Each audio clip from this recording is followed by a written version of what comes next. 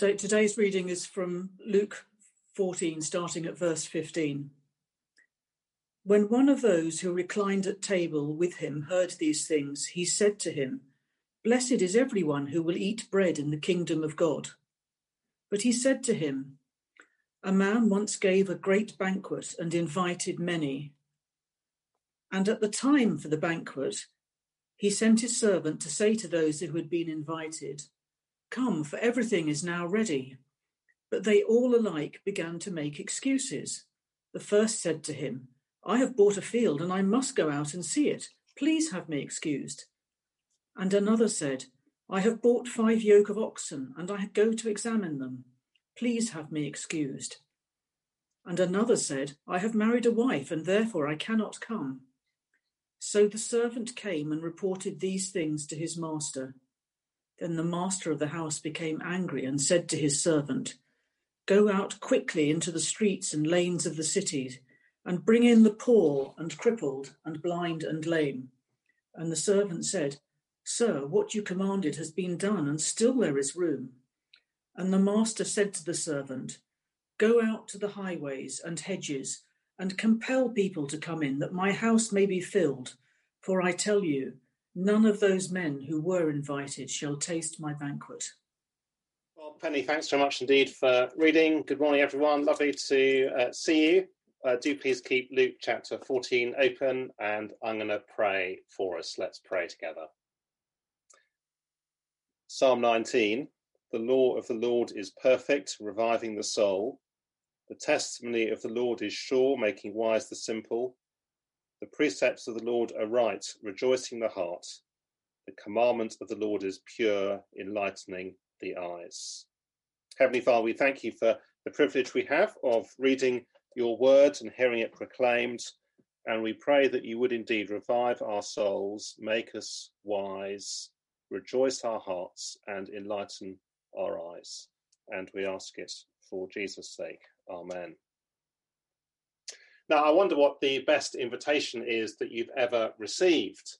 Perhaps a birthday party invitation in a fantastic location, or perhaps the wedding of a best friend, a wonderful day to celebrate, or perhaps it was an invitation to, watch your favourite sports team, or go and see your favourite band, or perhaps it was an invitation to join a whole bunch of friends in a magnificent surroundings doing something together.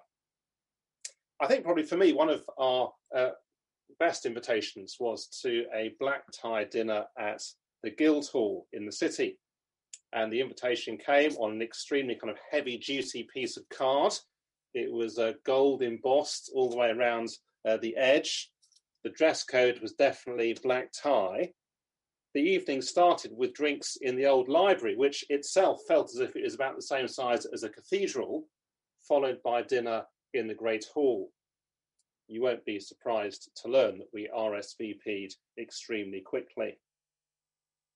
Well, this morning, we are looking at the greatest invitation you could ever receive, Jesus' invitation to his heavenly kingdom, this parable, this well-known parable of the great banquet.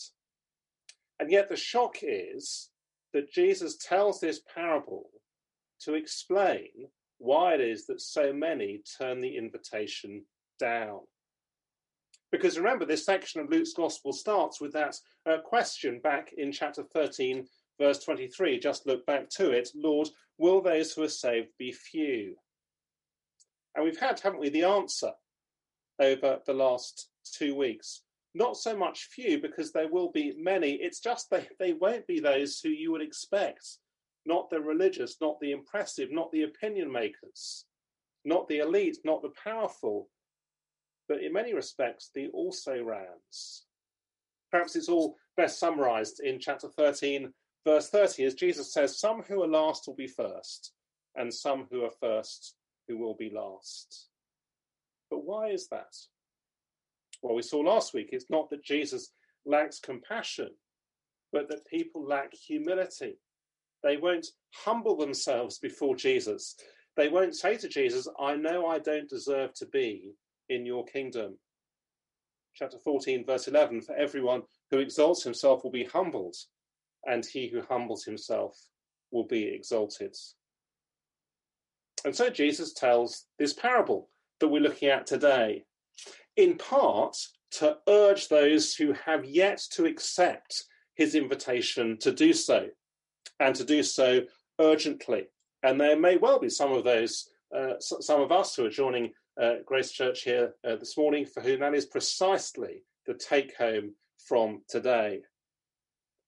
But primarily, Jesus tells this parable to help those of us who are his disciples to see why it is that more people won't follow him, so that we're not discouraged when we face apathy and rejection, or when people seem just disinterested or too busy, and so that we persevere in proclaiming the gospel far and wide, knowing that on the final day there will indeed be many, a great multitude in Jesus' kingdom. So that's where we're going this morning. And if you printed off a copy of the outline, you'll see our first point there. There's nothing wrong with the invitation. There's nothing wrong with the invitation. Have a look at Luke 14, verses 15 to 17. When one of those who reclined at table with Jesus heard these things, he said to him, "Blessed is everyone who will eat bread in the kingdom of God." But he said to him, "A man once gave a great banquet and invited many. And at the time of the banquet, he sent his servant to say to those who had been invited, 'Come, for everything is now ready.'"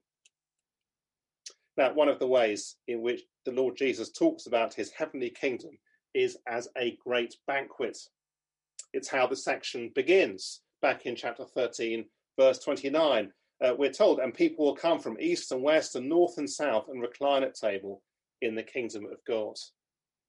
And that language is now picked up by one of the guests at the dinner party, which began at the start of chapter 14, as he says in verse 15, "Blessed is everyone who will eat bread in the kingdom of God."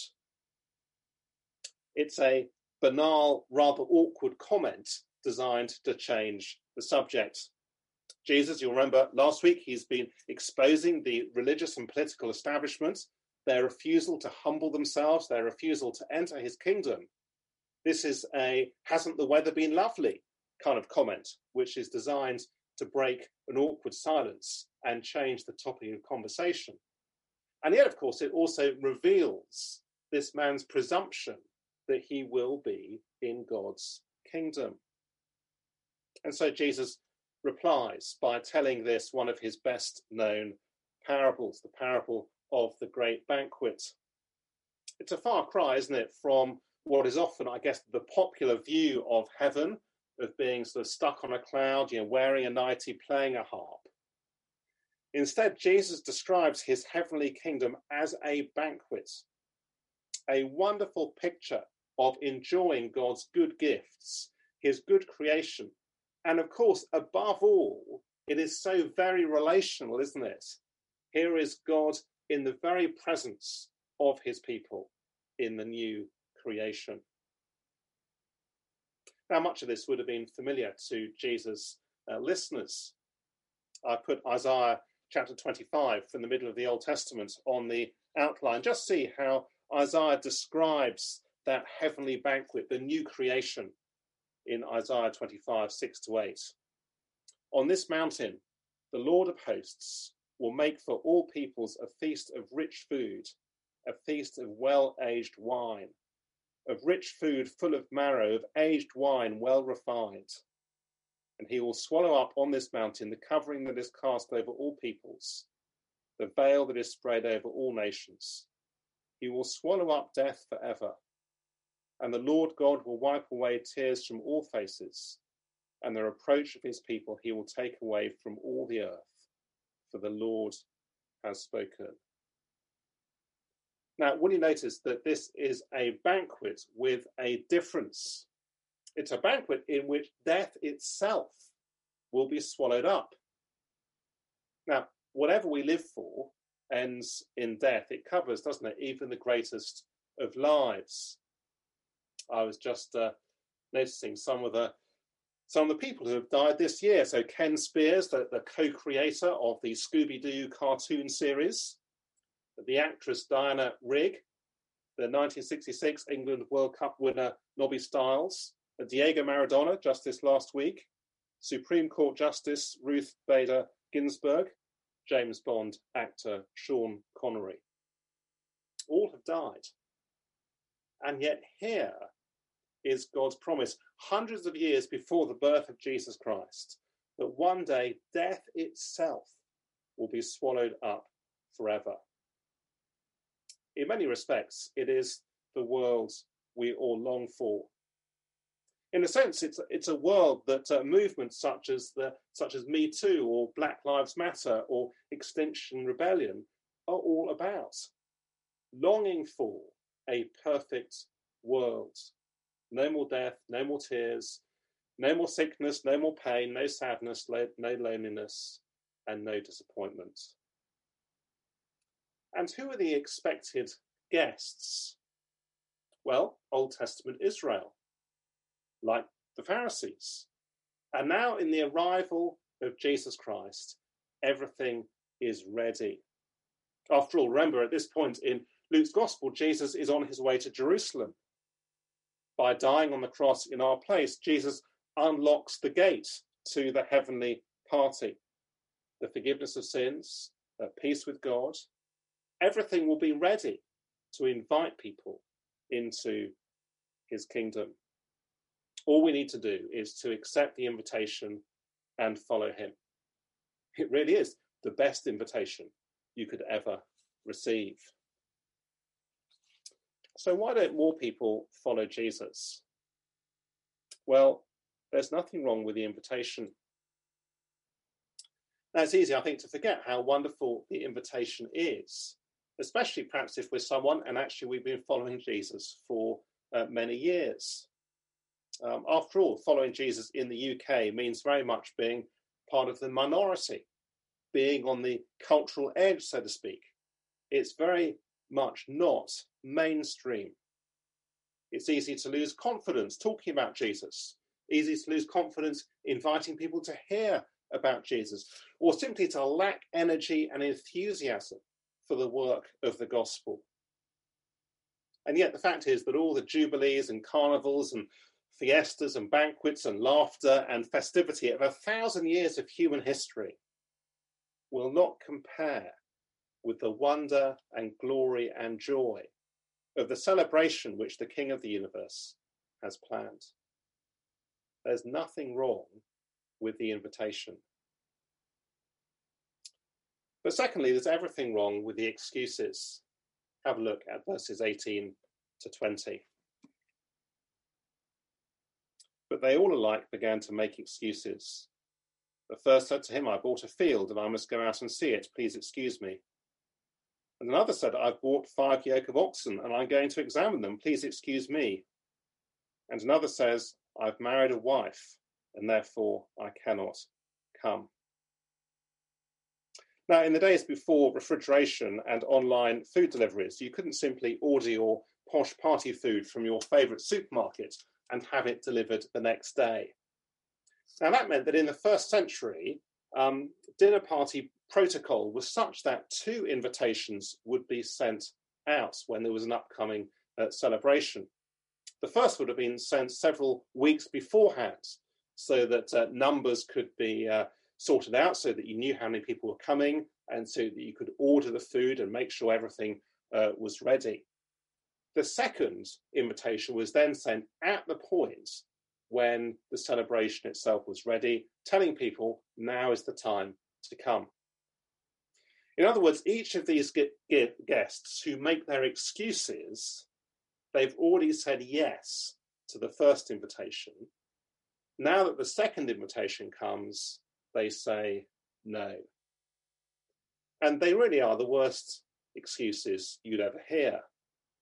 A first century farmer wouldn't have dreamt of buying a field without seeing it. I guess it'd be rather like going onto eBay and looking at a house and parting with £1 million, despite the fact that all you've seen is pictures, and then deciding to go and look at it afterwards.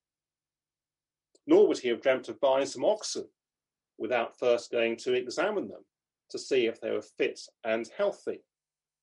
It'd be as foolish as buy a car over the phone, parting with your cash, and then only later taking it for a test drive. As for the third excuse, why, that is the most contrived of all. In a culture where wedding plans took months, it's inconceivable that he'd suddenly decide to get married just with a few days' notice. It's as if he kind of opened his diary, on Monday morning just to check what he had on that week. So I've got that business meeting on Monday. I'm meeting up with those friends on Tuesday evening for a drink. Oh, and look, I quite forgot. I'm meant to be getting married on Wednesday. And unlike the others, there's not even an apology. What keeps people from Jesus' banquet? A piece of land, a yoke of oxen, and a wife. None of them, of course, bad things in themselves. It's simply that these other things, were more important to them than Jesus' kingdom. There are deals to be done. There are careers to be pursued, holidays to be enjoyed, kids to ferry around, pleasures to pursue, and all without any reference to God. I wonder what you make of their excuses. Because when all is said and done, they are fake. And as far as God is concerned, they're an insult. Just listen to one commentator on these verses. Let the words of our Lord on this subject sink down into our hearts. Infidelity and immorality no doubt slay their thousands, but decent, plausible, smooth-spoken excuses slay their tens of thousands. No excuse can justify a person in refusing God's invitation and not coming to Christ. Well, you say, what are the implications for us? Well, if we haven't yet accepted Jesus' invitation, it's vital to see our excuses for what they are. They are as offensive to God as the excuses of the people in this parable. I guess it's the equivalent of a friend or a colleague perhaps inviting you to a party or to go and join them for a drink one evening when we're out of lockdown. You're able to do so, and of course ordering your substantial meal at the same time. And you say to them, well, of course I'd love to join you, but Tuesday evening is my sock tidying evening, or it's my hair washing evening, or it's my phone update evening. They are just fake excuses. Hope we can begin to see how actually this gets very close to the bone indeed. For every militant atheist banging out books and articles on their keyboard railing against Christianity, there must be 20 others who think they can safely ignore Jesus or just pay lip service to him, and that somehow they'll be welcomed into his heavenly kingdom and be at his heavenly banquet nonetheless. But they won't. And therefore, if you've never accepted Jesus' invitation, why not? At the very least, I take it you should be asking yourself, do my excuses really stand up to scrutiny? While those of us who do belong to Jesus, why we need to see people's excuses for what they are. We live in a country where Jesus is largely ignored. He's largely ignored by the establishment, by the opinion makers, by the elites. He is scoffed at, he is sidelined, he is paid lip service to, he is barely given a nod at state occasions, or he is simply ignored. It's very easy to be unnerved by all of that. Very easy to lose our confidence. So why is it that people reject Jesus? What stops more people following him? Is it because the New Testament documents are lacking? Well, we've just heard from Adrian, they're not. Is it because the claims of Jesus don't stack up? Is it because actually the invitation, it's just not all it's cracked up to be? No, it's simply because people don't want to go. Other things are more important to them. They have other priorities. Now, of course, it shows, doesn't it, how to pray for colleagues and friends and neighbours like that. it also shows how to pray for ourselves, that we wouldn't be unnerved by it, unnerved by people's excuses. I guess it reveals too, doesn't it, something of the limitation of what is often called apologetics, trying to answer all those questions. Can I trust the Bible? What about suffering? Hasn't science disproved Christianity? How can Jesus be the only way to God? Is Christianity misogynistic? All those kinds of questions. Jesus is showing that at the end of the day, it's not intellectual objections and intellectual questions that stop people entering God's kingdom. It's simply that they don't want to, and that other things are more important to them.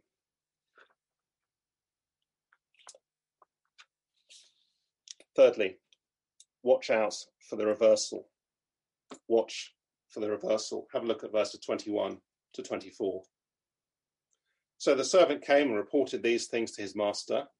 Then the master of the house became angry and said to his servant, "Go out quickly to the streets and the lanes of the city and bring in the poor and crippled and blind and lame." And the servant said, "Sir, what you commanded has been done, and still there is room." And the master said to the servant, "Go out to the highways and hedges and compel people to come in, that my house may be filled. For I tell you, none of those men who were invited shall taste my banquet." Now, I guess we might expect the master perhaps to be disappointed or anxious or sad or embarrassed. It's easy to present God like that, as a kind of wounded party. But no, notice he is angry, and rightly so, because his gracious invitation has been turned down. This is his just, righteous anger. And so the invitation goes out to others, to those who would never imagine that such an invitation would come their way. I think it's what explains the word compel there in verse 23. It doesn't mean the servant forces people to come. Rather, he is showing them precisely how much they are wanted, that actually the invitation really is for them. In fact, it's very easy, I think, to miss the significance of the servant in the story. He actually bears a very close resemblance indeed to the Lord Jesus. So notice in verse 17, he announces that the banquet is ready, just as Jesus came to earth to proclaim and invite people into his kingdom. He then, notice, returns to the master to report back, just as after his death and resurrection, the Lord Jesus ascended back to heaven. But he then goes out a second time to compel people to come in. Again, the parallel with the Lord Jesus, as by his Spirit, the message of this glorious invitation goes out to the ends of the earth. It's the reversal that lies at the very heart of this section of Luke. Some who are last will be first. Now, that is precisely what we see in Luke's second volume in the book of Acts, as the gospel goes out to the nations, as all sorts of people from north, south, east and west become disciples of Jesus. An Ethiopian eunuch, a Roman centurion, Lydia, the businesswoman, the first convert in mainland Europe, the Apostle Paul, who himself would take the message of Jesus to the heart of the Roman Empire. Some who are last will be first, but some who are first will be last. Like the Pharisees here in Luke chapter 14, they think, you see, that the only person they've rejected is Jesus. They certainly don't think they've rejected God's invitation to his heavenly banquet. And yet, of course, once we see how very central the servant is to this parable, we see, don't we, that if you're rejecting Jesus, then you are rejecting God himself. What do you say? What are the implications? Well, I think just one word: perspective. Perspective. Because, of course, the tragedy is that the banquet is so good. No one who's sitting at the table in that banquet, no one's going to be fussing about the fact they didn't pay more attention to their field or to their oxen or their career. For those who have yet to accept Jesus' invitation, don't let the attitude of the Pharisees lock you out. Remember chapter 13, verse 24, strive to enter through the narrow door. It's hard, isn't it, to go through a door which other people aren't going through. We begin to think to ourselves, oh, perhaps it's not really the right door to go through at all. Or perhaps if I do go through, actually what's on the other side isn't really that important after all. But Jesus wants us to see what is really important in life. You say you're too busy. Really? You say that work is so demanding. Really? You say that you'll wait till you get older and you've got less on your plate. Really? You say that you have so many family commitments.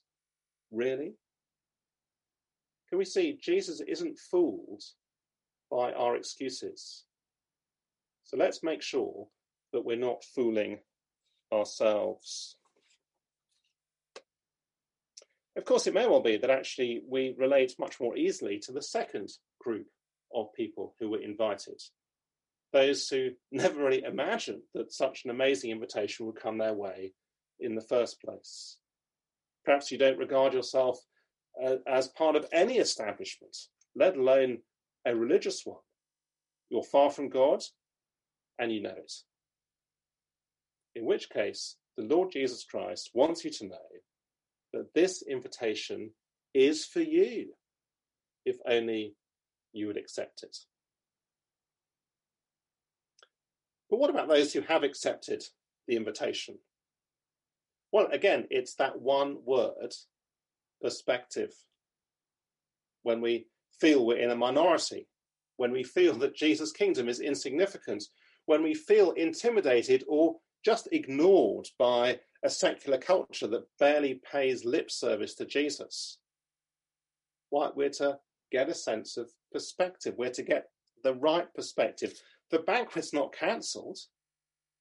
It's just that on the whole, it's not the impressive, the opinion makers, the powerful, those perhaps we might think of as the first, who are going to be there. So let's expand our horizons, perhaps change our perspective, and rejoice that actually across the globe, even today, there are indeed those from north and south and east and west who will be at Jesus' kingdom. And open our eyes to those around us where we live or at school or at work, who might be thought of as being amongst the last. Perhaps those who are far away from God because of their lifestyle or their culture or their sexuality or because of their background. And prayerfully seek to bring Jesus' invitation to them. Let me lead us in prayer. Let's pray together.